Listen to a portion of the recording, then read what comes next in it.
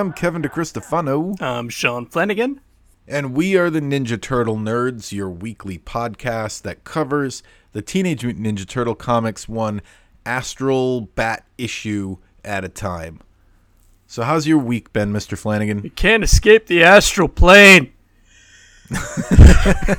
No, it's been good. The George Carlin documentary on HBO. I'm sure it's 100 years old now, but totally worth checking out. I learned a lot of things I didn't know about him, so that was cool. I need to see that. I actually was recently watching him host the first episode of Saturday Night Live because they have the first few seasons on Hulu. So and those old episodes with the hosting are interesting because it's not like it's like an episode of Seinfeld, where like, he's not in the sketches. They just like cut back to him to like do to talk to the audience and then cut to the sketch. Yeah, so it's interesting, but I feel like that's the thing people forget about Carlin is that he was the first SNL host. You know what I think people forget about that early Saturday Night Live? Because I've never heard anyone say this until I forget where I heard it, but I heard this recently and I was like, oh my God, I never thought of that. I've always heard about how Saturday Night Live like changed television and you hear about how revolutionary it was. But the thing that people don't talk about a lot is one of the things it revolutionized was like everyone on Saturday Night Live was just wearing like normal clothes. like George Carlin when he hosted wasn't in a suit, you know? And all the other variety shows of the era, like you'd get like a Johnny Cash special or what was the Brady Bunch, or someone would have a variety show and they'd wear these big like sparkly outfits and like they have things that you couldn't even wear out in public, like not even like a late night talk show host with a suit. I'm talking about like these like outlandish outfits, and they were the first variety show to just basically be like, we're not gonna do anything. They were the Nirvana of late night. All like right, they were the first ones to be like, these are people that you could see out in the streets. Yeah, I think one of my favorite moments from the Carlin documentary is they do go into when he started and he was the suit and tie comic.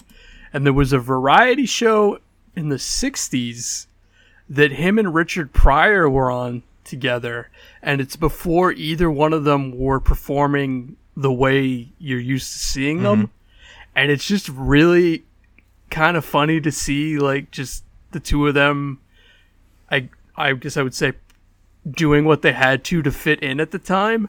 And it was just funny to me to see the two of them and be like, those are like two of the most important, influential stand-up comics ever. And it's like, it's just funny to see them trying to play by the rules initially.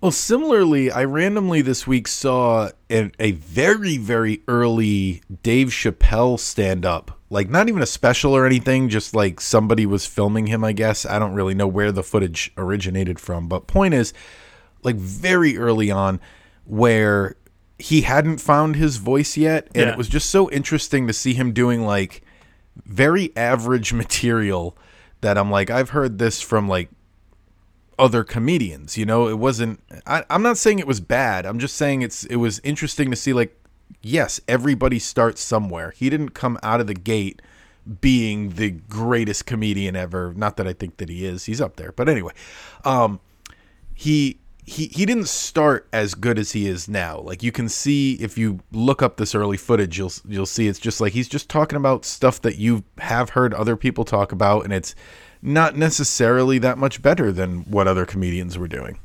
So yeah, it's crazy to see like all these people's like early careers, and it's almost reassuring to see everybody start somewhere. That's kind of why I love when like people like Jamie Lee Curtis don't shy away from the fact they started in horror movies. Because I know like there are actors that do that and they're like, oh yeah, that stupid thing I was in when I was younger. And I give her and Jack Nicholson and, you know, I can't think of anybody else right now. Samuel L. Jackson. All those guys credit for not dumping on like the horror movies they've been in. So you're right. It's kind of cool to see where people start before they get to where you know them. And these turtles that we know and love started on Mirage, but now they're on Image Comics. We're here to talk about issue 16 of the Image Comics run, way more than halfway through the run now. Yep. So the roller coaster, it's heading down towards the end. We're almost at the end of, not almost at the end of volume 3. We still got like 10 issues to go, but we're more than halfway there. This issue is untitled, like the rest of them. Same credits. Cover artist by Frank Fosco. Story by Gary Carlson. Pencils, Frank Fosco. Inks, Mark Hickey. Lettering, Pat Brusso. And then IDW colored it. They gave the credit to some guy named Adam Gazowski. Who I have to say, it hasn't been brought up, but Adam Gazowski, kudos to you. Because, wow. Yeah, the coloring is amazing. Let's talk about that for a second, because I just had an interaction on Twitter this week, I think, where I posted something from the Color Classics, and they were talking about how they don't like the colorized versions of the Mirage comics, but I had mentioned that I kind of agreed, because the way they shaded those, they didn't really lend themselves to coloring very well, but I think the coloring job on the Image comics, beautiful. Very good. Very good, yeah. So I would recommend you read the black and whites for the original stuff, but definitely read the colors for this. I don't think you can get them any other way, though, unless you buy the original printed comics. I'm curious from the back now. issue bin. I don't know. Maybe Comixology would have the black and white also. I'm not sure. So this issue has a cover date of July 1998. So let's go take a look in the Wayback Machine. Hop in. Let's go see July of 98. This month in entertainment. So we got a lot of movies because, summertime, summer movies, July of 98. Blockbusters are all over the place. Armageddon came out. We teed that up last week with Deep Impact. They came out about the same time. Lethal Weapon 4. So we're at the end of the Lethal Weapon series. Oh, I always forget that was like a summer movie. Madeline came out. I'm not sure if that was a theatrical release. I vaguely remember them doing that, but yeah. I don't think anyone saw this in theaters, but they probably all saw it when it was bundled with the Memento DVD, like I did. Pi, you know that movie, like the symbol, the Pi, Pi 3.14. I didn't know it got a theatrical release. I think it's was a short, limited theaters, but run. This list is just movies that came out, and I picked the ones I recognized. I don't think they all necessarily got theater releases. We also got Small Soldiers came out that month. That was There's July. Something About Mary came out that month. So Changed comedy forever. Small Soldiers is awesome, and I never really liked There's Something About Mary. I like parts of it. I haven't rewatched it since high school. So it's I don't know if it holds up. Movies where I've never understood why it did as well as it did when it came out. I really like the line, and nobody's gonna guess this one. I wish this was quoted more from Something About Mary. I really like when Harold Williams, is that his name? Harlan Williams. Sorry. I really like when he says, "It's like you're dreaming about gorgonzola cheese when it's clearly brie time, baby." Yeah, the scene with him I liked. Chipmunks twirling on a branch. Dreaming about gorgonzola cheese.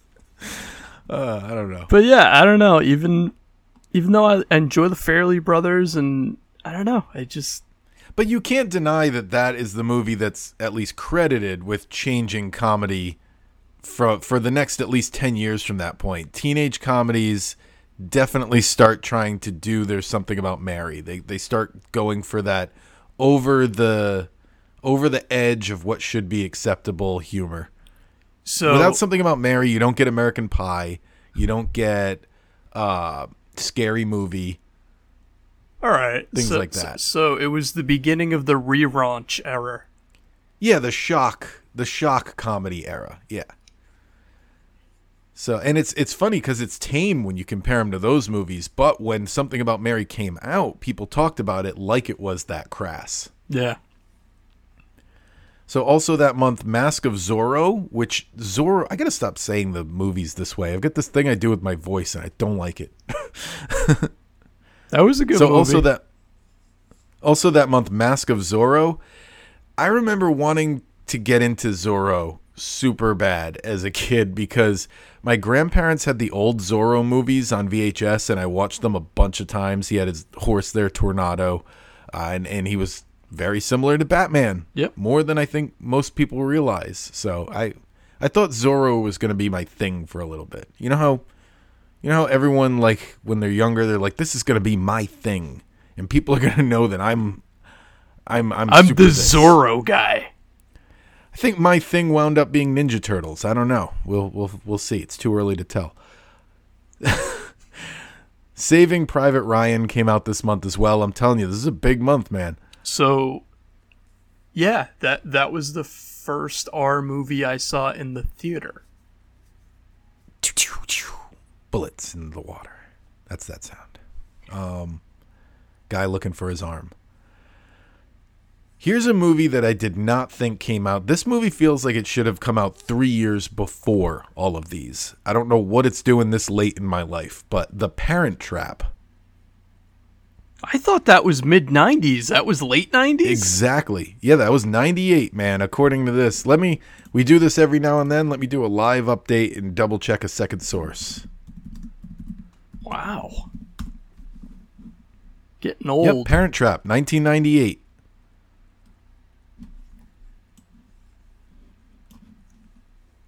Yep. Just confirming that it is the Lindsay Lohan one. Yep. And a movie that nobody saw in theaters. I don't know if it was even released in theaters, but I think lots of people saw it on home video after these two hit it big. Basketball, starring the South Park guys, Trey Parker and Matt Stone. I did not see that in the theater. I saw that when it premiered on a movie channel. And that movie, I would say, is more crass than There's Something About Mary. We used to, that summer that we this tried movie to play came basketball, out, didn't we? I hadn't seen the movie. Yeah, I hadn't seen the movie, but a friend of ours had, and we would play basketball out on the basketball court. Yep. I don't know if anybody else did. Basically, for those of you who haven't seen the movie, basketball is exactly what it sounds like. They combine, they play basketball with like baseball rules. You shoot from the 3-point line, it's a triple. You move a little closer, it's a double. You move a little closer, it's a single. And the other person tries to get you to miss your shot. Good times. I'm sure yeah. Billboard #1 songs. The whole month, the #1 song was The Boy Is Mine by Brandy and Monica. The whole month. The boy can't be both of theirs. Well, he's mine, so back off. Video games. WWF Warzone is on the Nintendo Power cover. Says power goes over the edge. In this issue. It's funny because some of their covers are very simple and only have like a few words. Yeah. And some of them have tons of words. This is a tons of words cover. It also says Mission Impossible, Nintendo 64 undercover. Okay game. Not the best, but not as bad as I feel like the internet makes it out to be. I enjoyed that. Yeah. Preview for F-Zero X. Power strategies for Mortal Kombat 4. Quest 64, which wound up being one of the only RPGs on the Nintendo 64. And a game, again... All right, here's my rant about Quest 64, because this is another game that people dump on. So I think it's worth putting into context that this is what people miss about it when they're like, this game is terrible. You got to keep in mind that it came out before Ocarina of Time. It's a Nintendo 64 world where that doesn't exist yet. So I literally remember playing that game. And one of the things the game gets heavily criticized for is like the world is empty. Like you go through these towns and all the rooms are empty and there's nothing there and there's no people. Yeah. And I literally remember when I first played it just being content with the fact that you could explore a world. Because Ocarina of Time and all these games that would eventually show what this could do hadn't come out yet. And I was just like, this is so cool. You can like explore all the houses. You can like go up and down the whole town. And it was just cool to walk in a 3D environment at that point. It's a game I'm hoping gets to the online service. I think it's got a good shot of going on there. And people are going to hate on it when it does show up there. But I'm telling you, if you put it in context, I'm not going to lie. Even in context, it's still kind of an average game. But I think something people lose when they look at it is they forget to remember there was a time where just walking around empty houses was a big interesting because you'd never done it in a 3D environment before. Yeah. TV events, July 13th. The Sifl and Ollie show premieres on MTV. Do you remember that one? It sounds familiar. It was like a show that like a certain type of high school student would watch. They were sock puppets. I remember that aspect of it, that it was sock puppets. Very much like the Tom Green show audience type of deal, or things like. I'm not proud of like it, that. all right? Yes, we fell into the Tom Green thing at the time. He had his moments. July 17th, family. This is an interesting one. Family Matters ends after 9 seasons and 215 episodes. So I didn't Family know it Matters was still on. Exactly. Here you go. Family Matters was the last live-action scripted primetime show that debuted in the 80s to leave air. Oh, wow. It outlasted all other primetime network debuts of the 80s with the exception of The Simpsons. Wow. Yeah. So if you the only reason The Simpsons beat it is because of the caveat of live action that they put in there. But yeah, it outlasted everything. And I forgot until I looked up this trivia thing here. It had its last season on a different network. And once I read that, I was like, oh, yeah. So it was on TGIF, obviously, forever. Yeah. And then its last season, for some reason, they sold it or whatever. It was on CBS for its last season. Oh, I don't remember that at all. Wow. I do. And then there was no Saturday Night Live because it's July. So let's start talking about this comic book. So pulling up the cover. You can find this on Comixology and Teenage Mutant Ninja Turtles Urban Legends Volume 2. I don't think they're legends. I believe it all really happened. I'd agree.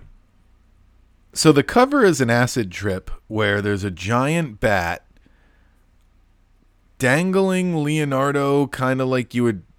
What would you even eat this way? Nobody really eats this way. It's kind of like when you see royalty eating grapes, I guess, and they dangle them above their mouth. Yeah, usually it's the person they hired to be the grape feeder doing it. But yeah. Yeah, I can't really think of an example of what, because nobody eats this way, but you see it dramatically done sometimes. Usually when it's a monster about to eat something, which is what this cover is. It's. I think the original cover is pretty cool in comparison to the reprint. And the other turtles are just kind of trying to fight him off. Yeah, so let me flip over to the reprint here. It's sandwiched in between all these pages. There we go. So the reprint kind of looks like it would be like an album cover for like a metal album. The bat is screaming in the middle of the 4 astral plane turtles. And you know it's the astral plane because they're blue. Yes, this is true. Blue. Dabu deeba, dabu dabu deeba. What a time that could be a number 1 song. Bring it back, guys. So, let's dive into this book. Leonardo, he's ninjaing his way across the rooftops, doing his internal narration that he's known for. Because this volume stays consistent with giving him, specifically him, that narration. I don't know if it's because they think it's like a throwback to the first issue, or if it fits him better, or I only notice it when it's him. I don't know. I really enjoyed that they did it again, though. Like, I don't know. It gives it more of a Ninja Turtle-iness to me. Yeah, exactly. And it's something that all the volumes kind of tap on at a certain point, so good for them. So this is basically, I mean, this whole issue, let's be honest, is a recap issue. Yeah. It's not quite to the point where it's like a clip show. It's almost, though. But a lot of conversations in this issue are to catch up new readers who are just jumping on. Well, I guess they don't know it's halfway into the run because they probably don't know when it ends yet, but we're 16 issues in. There might be people who just started reading, at issue 12. Maybe they need to know what's going on. So, yeah, it's basically a recap that he's giving us here. They're good at that, though. I mean, I feel like the other volumes didn't do this as often. Like, Volume 2, I don't think ever did it. Or, I can't remember Volume 2. It's a blur. I don't remember Volume 2 ever taking a moment to be like, oh, hey. So I think once or twice they did, but certainly not as often as Image is doing it here. I don't feel like Volume 2 needed to do that because there was literally 2 story arcs. So Leonardo is saying the Shredder is back, or someone else doing a darn good impression of him. And he talks about how he went to the Foot Clan headquarters and there were bodies everywhere and ninjas that were shot by bullets. So it wasn't ninja on ninja fighting. Bullets were involved. He thinks that Shredder came back somehow. He thinks that he came back and captured Raphael and Master Splinter. Somehow, Oroko Saki returned. Yeah, some Rise of Skywalker thinking he's doing here. We, as the reader, know that who he thinks is Shredder is Raphael in Shredder's uniform. But he says that Michelangelo found a new Foot Clan hideout and left a message to meet Leonardo here, but unfortunately, this isn't Michelangelo waiting. It's a trap. It's Shredder. That's his dialogue, his internal monologue. And then I like that they did this on a page turn. You turn the page, then you wash your hands. You turn the page, and it's a nice reveal of Leonardo jumping at who was actually sneaking up on him, which is Donatello, in the new robot armor. Yep. And apparently the robot armor started looking like Shredder because he was thinking about Shredder, so it subconsciously adjusted itself. That's the explanation Donatello gives, which he's clearly just making it up as he goes along. He's like, I don't know, I was thinking about Shredder, so it must have just made me Shredder. And they just yes and they improv their way through it. I feel like the longer Donatello has been a machine, the less scientific he becomes. Yeah.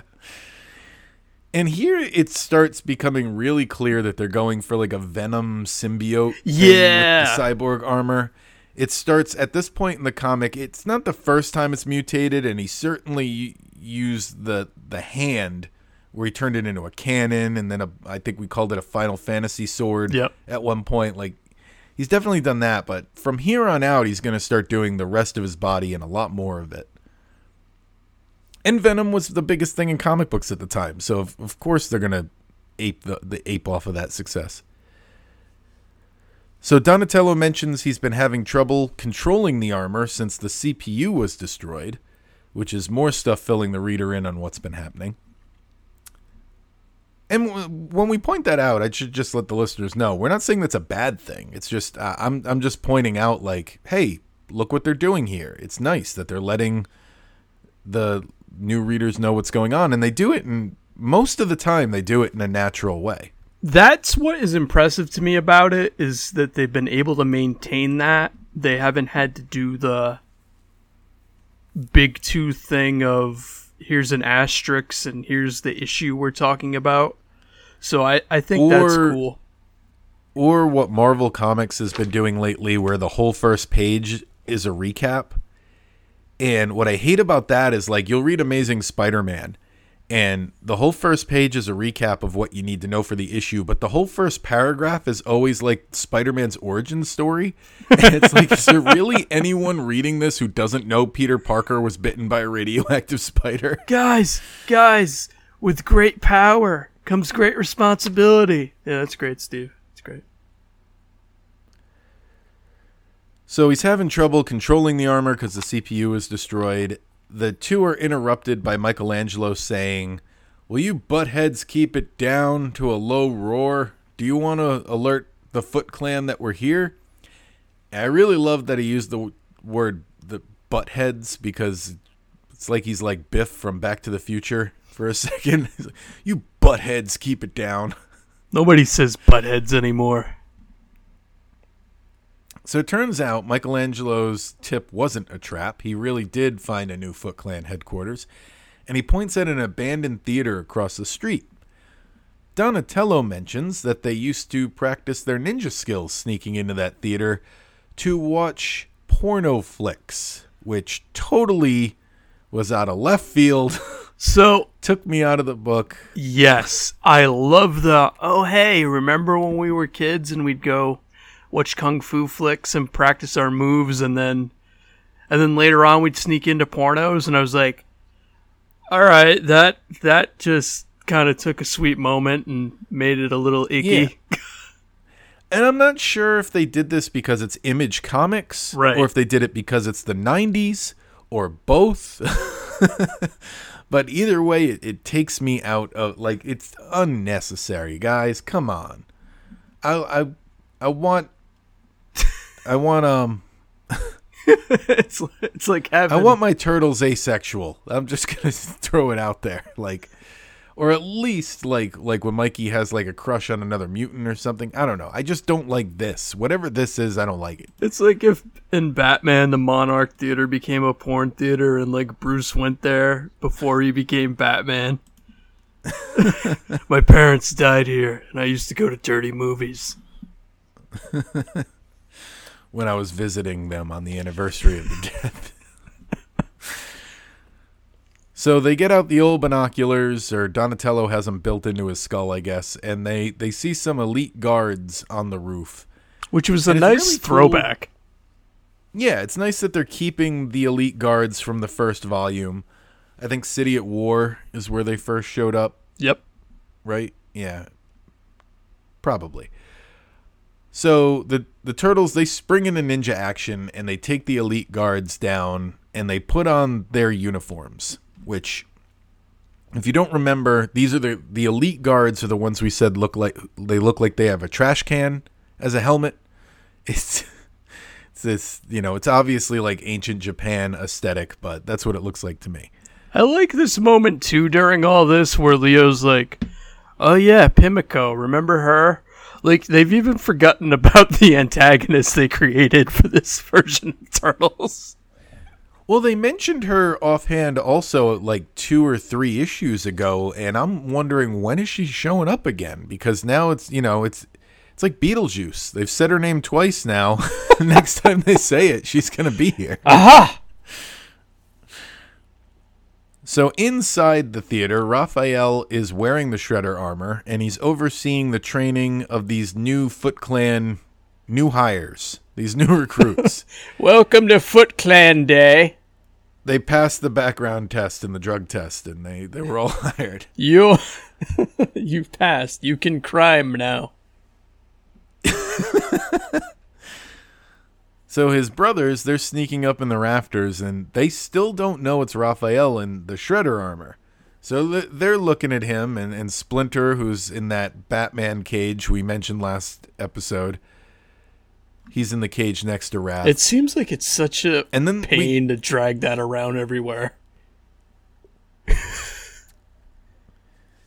So then, I didn't notice that he snuck in without the... I guess Donatello doesn't have the elite guard armor on, which I didn't even notice until this panel.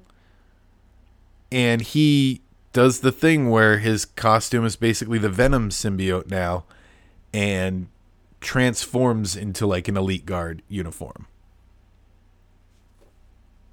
So they're gonna start doing that more.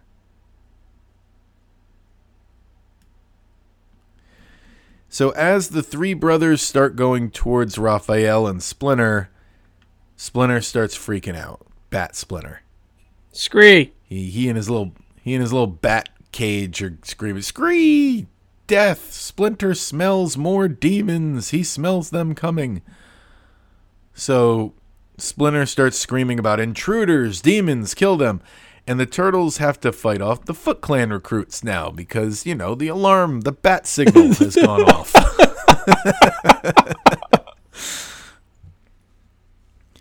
Then we finally get some Michelangelo internal narration. It's not Leonardo this time. So the three split up. Love the transition Michelangelo's to it. fighting he's fighting the Foot Clan. Leonardo's going to go for Shredder, who he thinks is Shredder. And Donatello says he's going to protect Splinter. And there's some good nunchuck action. Get some sound effects for you. I know you like the sound effects. Oh, yeah. Wham, thunk, whoomp. So I have a note after all this Mikey stuff that just says, so I guess Donnie can do whatever the story needs now. Pretty much. Eventually, Michelangelo's trash can hat gets knocked off, and the Foot Clan recognize that he's a Ninja Turtle, and they all kneel to him and start worshiping him, and he's like, what the heck is going on here? But before we get that answer, which we already know, because we know they're worshiping Raphael, we cut away to, like, meanwhile, while that's happening, and as much as we said at the time we don't need more Leonardo versus Raphael stuff, if the CGI TMNT movie was more like this, I think it would have been more on board. Like, instead of being the Night Watcher, imagine if Raphael was a fake Shredder in that movie and they did some sub-story about him, like, leading the Foot Clan, and the confrontation with Leonardo and him in the Shredder uniform would have been way cooler than the Night Watcher thing they had going on. Yeah, I'm not sure. I'm still not sure how I feel about the reveal. Like,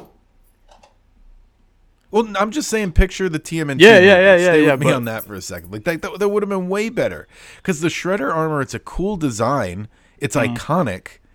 And I don't know. I just picture that rain rooftop fight if he was a Shredder that was secretly hanging out with the Foot Clan. And it would have fit in with the story, too, because Karai in that CGI movie isn't too much of a villain. So, I don't know. Just throwing that out there. It would have alternate universe. If they could have worked that into the story, it would have been way cooler. But like you said, in this comic, the reveal, it's kind of weird. He recognizes Leonardo's voice. Yeah. And then he just starts laughing. Yep. And I don't know. I really like the lettering they did on the laughing. Like, they went for, like, the big ha ha ha sound effect letters. And they could have easily made it like a dialogue balloon. It's a good moment. It's just, I don't know if it just comes out of nowhere almost, because I'm expecting a Raph Leo, like, throwdown. Yeah. So maybe it's just that I get kind of caught off guard where it's just like, it's you. And it's like, what? It's like, oh, it's you. Did you like the lettering? Because I know that you're big on sound effects. Yeah, I definitely like how they did that. That was a nice touch to the whole thing. I feel like that's something modern comics don't do enough. They don't switch up the lettering, and sound effect lettering is kind of going away. Like, it's definitely not as common as it used to be. And I don't know, I think a modern comic wouldn't have done these ha-has this way. I don't know what they would have done, but I think this feels very of the era, and I like it. It's a really good panel. So Raphael says that he recognizes Leonardo's voice. Like I said, they have a laugh together. Then Michelangelo comes over and says, Leo, Raphael, will somebody please tell me what's going on here? And he gets more filling in. This is more for new readers. So, like I said, this is the equivalent of a clip show, this issue, because this is like the third time that they've done a big let's fill new readers thing in. Raphael talks about how he saved the Foot Clan from a gang war. The Foot Clan has now accepted him as the new leader. The brothers start talking about how they're going to cure Splinter, so it's a recap of the fact that Splinter was double mutated into a bat. They talk about the rabies thing for a little bit. Yeah, I thought that was weird that they suddenly brought that up again, because I had forgotten about the rabies part. Yeah, he's got this... Leonardo mentions that he's carrying the rabies serum since he faced Splinter in Midway City, and because it worked on the victims that Splinter attacked there. And it's just kind of funny that he's like, I've just been carrying this ever since. And I'm like, where? I guess where your swords go? It doesn't look like a thing he'd be carrying. But I don't think we can start calling shenanigans on that, or we'll be... There's a lot of instances, I think, of Ninja Turtles. They need more pouches. It's the 90s. Yeah. Pouch these turtles up. Yep. They don't have to be covered in pouches like Cage or like, Cable. They don't have to cover them that bad. See, that was the Image thing, is they're like, everyone's got pouches, they're not going to have any. And then we introduced Chang. Yes. Or Chang? Well, he's been in the comics before. He's not introduced, but I mean, we introduce him into this issue. So Chang, Raphael mentions he's the one who cured him after Splinter bit him and sent him into the astral plane, which I don't think we've called attention to on the podcast here. So, you know what? Remember this. I'm going to bring this up in a little bit. Remember the part where Splinter attacked Raphael and sent him to the astral plane. Okay. That was from a few issues ago. Going to bring that up again in a sec. So basically the reason they haven't been able to cure Splinter is because he's resisting the cure and he's too strong. But the four brothers together might be strong enough to get the cure going. So what they need to do is put Splinter to sleep with magic dust that they blow in his face, basically. Like he's the Sandman from Ghostbusters. Scree. And the four of them need to meet him in the astral plane. Donatello is understandably nervous about this plan because he almost died in the astral plane twice. He got lost in there once, couldn't figure out where he was. And then another time he got lost and couldn't find his body. He's not looking forward to going back. He just got back. So it's like, yeah, we got to go back in there. What? Michelangelo is also a little nervous about it, but Raphael and Leonardo kind of talk him into it. So for like literally 2 panels, Donatello's like, I'm going to sit this out. And then he says, I give up, I'm in. It sounds like you're going to need my help. Which is, it's kind of like a pacing issue to me. I'm like, look, if you don't have the room to make this hesitation work, don't put it in. Bother. Yeah. Because he's like, I'm not doing it. And then literally 2 panels go by, and he's like, okay, it sounds like you'll need my help. I'll do it. Yeah. So Chang begins his ritual with the 4 turtles. They travel to the astral plane to find Splinter, who's still hissing and calling them turtle demons. Scree. And then the last 3 or 4 pages is this fight in the astral plane. Everything is blue and white. And, I mean, if you're reading the color version, I'm not in the black and white. So occasionally, Chang is like checking in on the turtles in this weird bubble where his head's like floating. And he says things like, Donatello, what's transpiring there? He's calling into the astral plane. He's Clippy from the Microsoft. He's just popping in to see if anyone needs help. It looks like you're battling a mutated mentor. Would you? Would you like to make a resume? Eventually, Raphael stabs Astral Bat Splinter in the back with his sai, and Splinter drops. So after checking in on Donatello, who had fell during the fight, and this is all in the astral plane, Yep. not real, Raphael checks on Splinter, and we see that he's back to his old rat self, but he's still got the sai stuck in his back. And the issue ends with Raphael cradling Splinter in his arms, and Raphael's crying. And it really seems like this might actually end up killing Splinter. Now, normally we try not to spoil the next issue, but I think something that's worth noting about the Image Comics run here, I'm going to spoil. So if you don't want it, skip ahead a minute or something. This is what I was saying earlier that I was going to go back to. You remember when there was the issue where it ended with Splinter standing over Raphael, and he had like a pitchfork that he was about to drive into Raphael's face. Yep.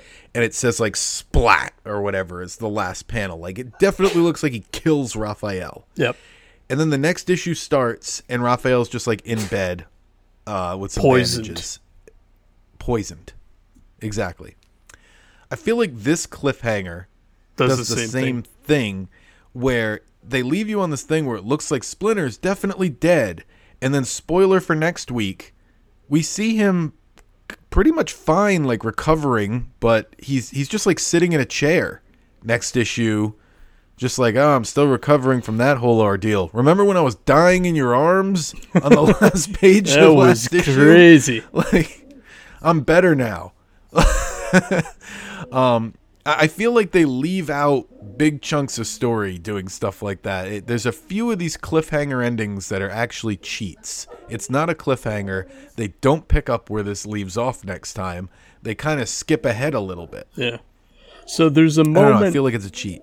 during this whole fight I hate where before Raph stabs Splinter, he has this really terrible joke of calling him Master Sphincter. And it just completely took me out of it. Like, to have that shows, and to end it with him upset cradling his master and father is just like, I don't know. It just doesn't gel for me. And I'm sure it's a, hey, we're Image and but I don't know. It doesn't work for me at all. I don't feel like any version of Raph would say anything like that. That shows that Wayne's World was still big in the consciousness in 98. Okay. It's a very Wayne's World line. But yeah, you're right. It ends on this dramatic moment, which is why I hate that it's a cheat. It's like... Right.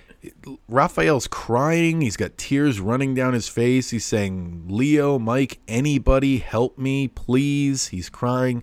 And then next issue, Splinter's just in a chair. He's fine. He's like, I'm over it. I'm recovered. Can you guys get me a pack of We got another smokes while story you're to out tell. there?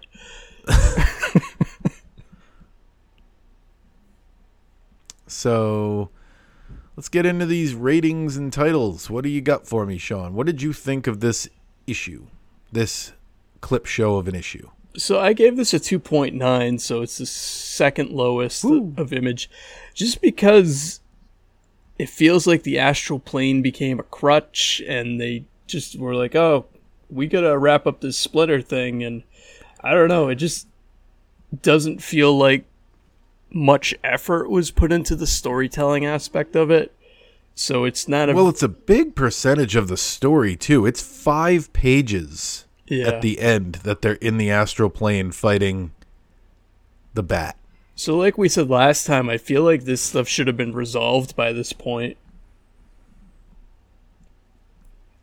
Yeah, I mean, I gave it a 3. It's a middle of the road issue. It's obviously meant to catch up new readers, which isn't a bad thing, like we said. So that's why I'm not giving it like I'm not giving it like a 1.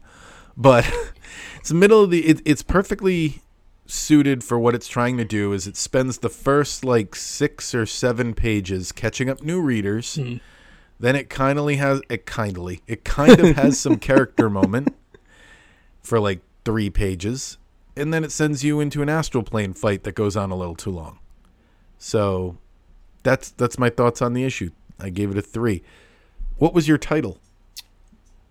So I was also feeling unoriginal, so I just called it Astral Scree. My title was Attack That Astral Bat. Oh, that's good. I like that. So yeah, that's pretty much everything I've got to say about this issue, though. There's not a whole lot of meat on this bone. I'm hoping that it's kind of plateaued out at the bottom and we're heading back up at least a little hill now, story-wise. Well, people didn't know it at the time, but there's only 7 issues left as far as what was Coming printed out by Image Comics. Yep. Yeah. And the story went unresolved for like a decade, maybe more. I think more, yeah. And basically, for those of you who don't know, I think we mentioned it on the podcast, IDW, when they reprinted the story didn't get an ending. 7 more issues came out, and then it was just canceled, and then they started Volume 4, which starts the continuity over. It doesn't continue this. Mm-hmm. So eventually, when they published this under Urban Legends, they gave it an ending. So 3 of the issues will cover it. The last 3 issues in this season are going to be what the ending should have been, but it didn't get published back then. So that'll be interesting when we have to do like the This Month in Entertainment for those. Because it's going to be whenever this volume was published. I like that creative. They brought the team back, let them finish their story. Like, I thought that was great, no matter how you feel about this run. Yeah, absolutely. And forever there was a fake ending that fans made on the internet that you can probably still find. And if we can find it, we'll do it on the show, because why not? It's kind of canon, so sure. So yeah, Image Comics, it's where that timeline diverges. You either go this way or the other way. You either go Volume 3 or Volume 4. You can't go both. And then they both end at a brick wall anyway, and we start completely over at IDW. Okay, thank everybody for listening. As always, you can find us on Twitter at TMNTnerds. We have a Gmail account, tmntnerds@gmail.com. And you know what? How about you go check out, if you're into video games, we have a new podcast called Nintendo Therapy, which you could go search anywhere you get this podcast. Nintendo Therapy is going to be there too. And it's Sean and I doing weekly news updates on whatever's going on in the world of Nintendo, as well as right now we're reviewing all the different Nintendo Switch Online games. So go check that out, Nintendo Therapy, and we'll see you back here next week for more Image Comics Ninja Turtles.